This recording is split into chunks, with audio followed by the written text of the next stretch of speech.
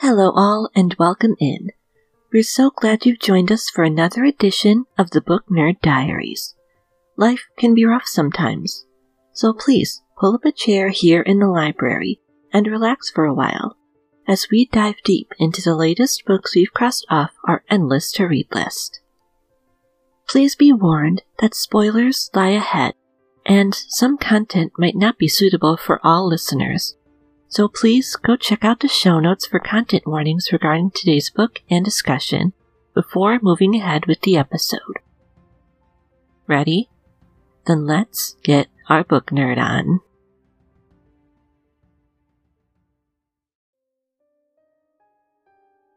There's nothing more universally nostalgic than a good board game. If you're like me, I'm sure that a good many family gatherings have been spent rolling dice and navigating colorful plastic pieces around a series of squares to try and make it to the end before anyone else. Everyone has their favorite games, of course.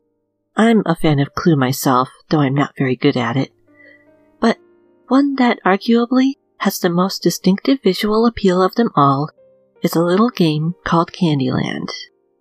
Though it's been a while since I've played Candyland myself, I'm sure that a lot of people can instantly conjure up images of what the game looks like.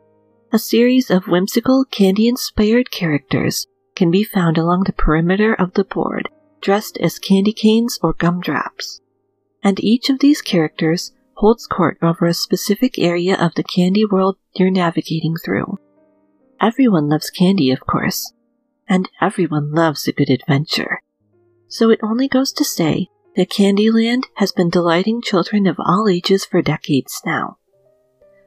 The fabulous book that we'll be talking about today, Once Upon a Broken Heart by Stephanie Garber, evokes that exact same sense of wide-eyed childhood wonder that the beloved candy-based board game does. Beware though, not everything in these pages is sugar and spice and everything nice.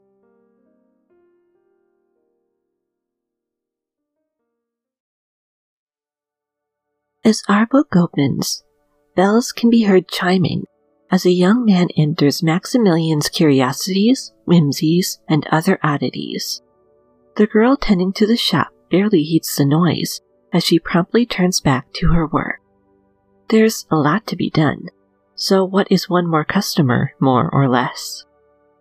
Next, we see our protagonist, Evangeline, as she pays a visit to the Church of the Prince of Hearts.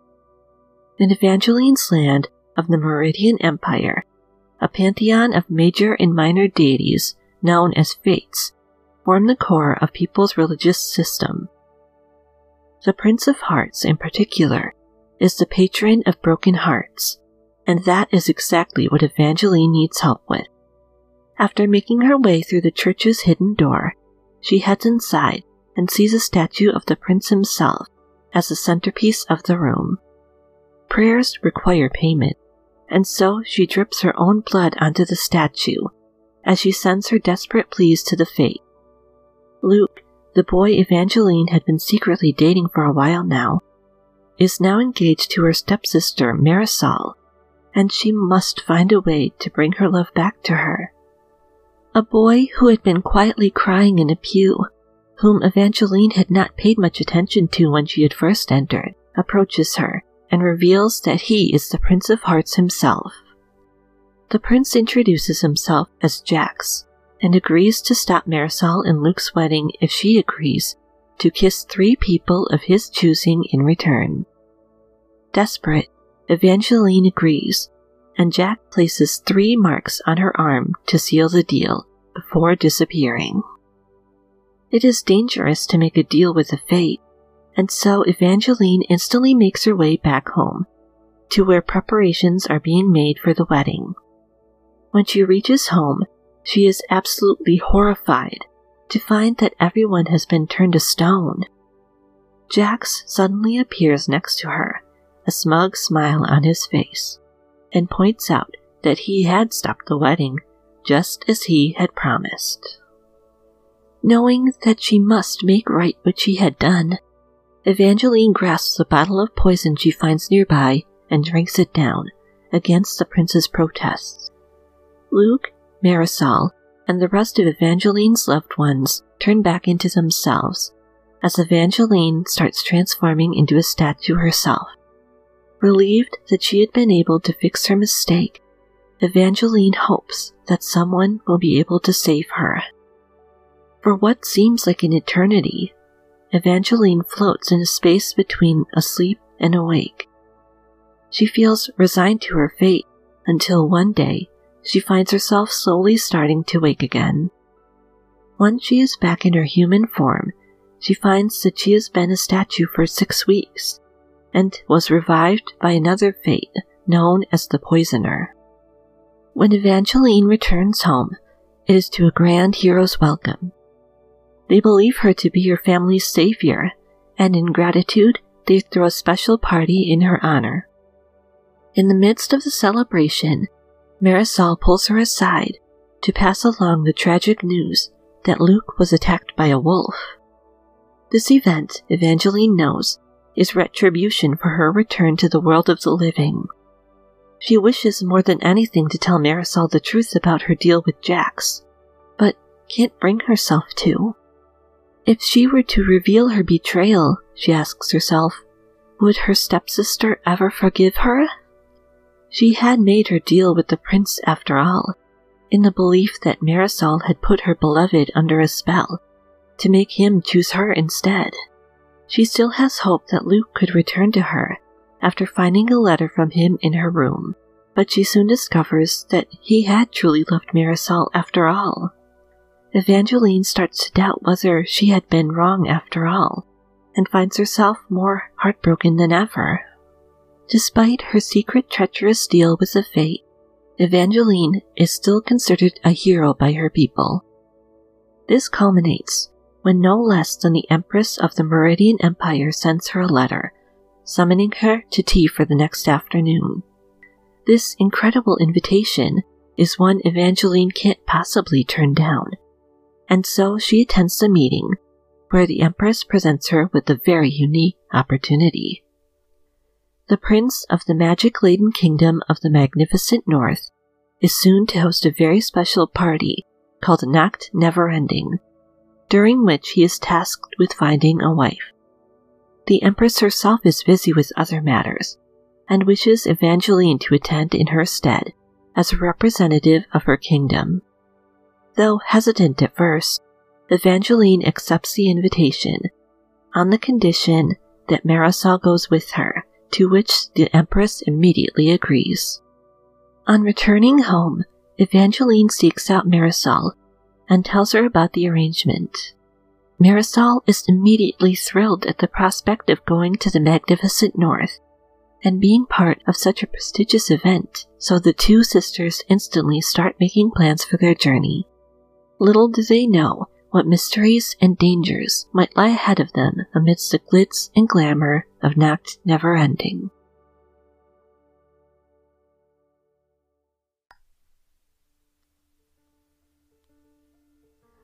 Dear book nerds, it looks like we need to step away for just a moment. Don't worry though, we'll be right back after this very quick break. Please don't go anywhere.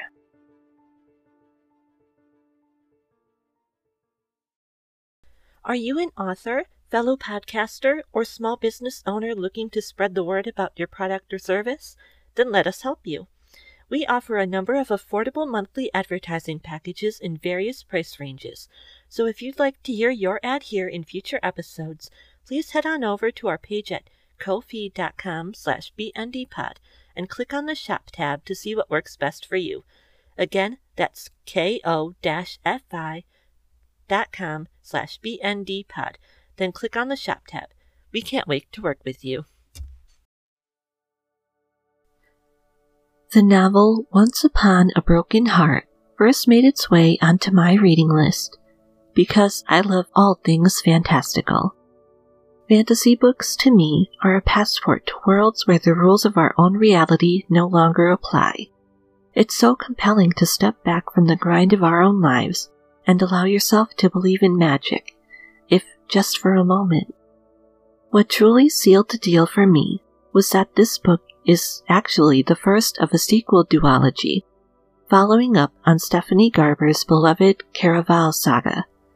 In contrast to the gritty adventure of J.R.R. Tolkien's work, Stephanie Garber specializes in filling her pages to the brim with color and wonder, and so it was my honor to return to her world once again. In the name of full disclosure, I hadn't even been aware that this novel was connected to the Caraval series at all before I read it, and so I cannot tell you how pleasantly surprised I was to get reacquainted with so many characters I already know and love.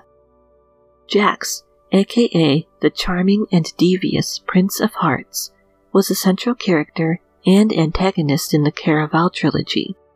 Once Upon a Broken Heart ultimately picks up where that story left off, and shows us what he's been up to in the years that follow. Due to the fact that this is a sequel, it enriches all of the previous material that came before, while still standing up on its own at the same time. While it would most likely help to read the Caraval books first beforehand, Once Upon a Broken Heart does a good enough job of providing any necessary backstory that is needed. New initiates to Stephanie Garber's work can still keep pace with what's going on and enjoy her delightfully technicolor world without feeling completely left out in the process. Those who are already fans of Caraval will be treated to one little Easter egg after another, adding to the story's sense of fun. Don't be fooled though. Stephanie Garber's world might be as whimsical and charming as Willy Wonka's Chocolate Factory or Alice's Wonderland. There's also a deep well of darkness that runs underneath it all. None of the characters in this story are truly innocent or heroic, but willing to do whatever it takes to get what they want. In this story, everyone's a player on a grand chessboard, and if a pawn or two needs to be sacrificed along the way for the greater good, then so be it. As always, I will reiterate here that some content in this book might not be for everyone, so please take a look at the content warnings in our show notes if you plan on reading it for yourself.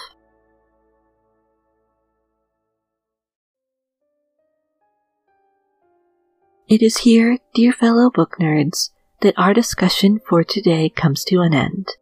Your visits here in the library are always an absolute joy, and we are so glad that you've joined us. Before we say farewell to you for now, however, we have some very special thank yous to give out. Firstly, thank you so much to Julie, our amazing sister Katie, and newest team member Anthony for being our Rockstar subscribers over at patreon.com/bndpod. This podcast helps us pay our monthly bills, so we truly can't keep the lights on here at the library without your kind support. If you too would like to get perks like early ad-free episodes, 2 exclusive episodes a month, notes, scripts, our monthly newsletter, and a special role in our Discord server, we hope you'll join them. Our deepest gratitude also goes out to anyone who has taken the time to share our episodes on social media, left us a review on Apple Podcasts or their app of choice, or told the people in their lives about us. These are the best free ways to help bring more people to the library, and independent operators like ours depend on word of mouth to grow, so every bit truly helps more than you can know. Next week, Friday, July 22nd, a new bonus episode is on the way just for our wonderful $5 and up subscribers on Patreon, and we'll see you right back here in 2 weeks for another edition of the Book Nerd Diaries. See you then.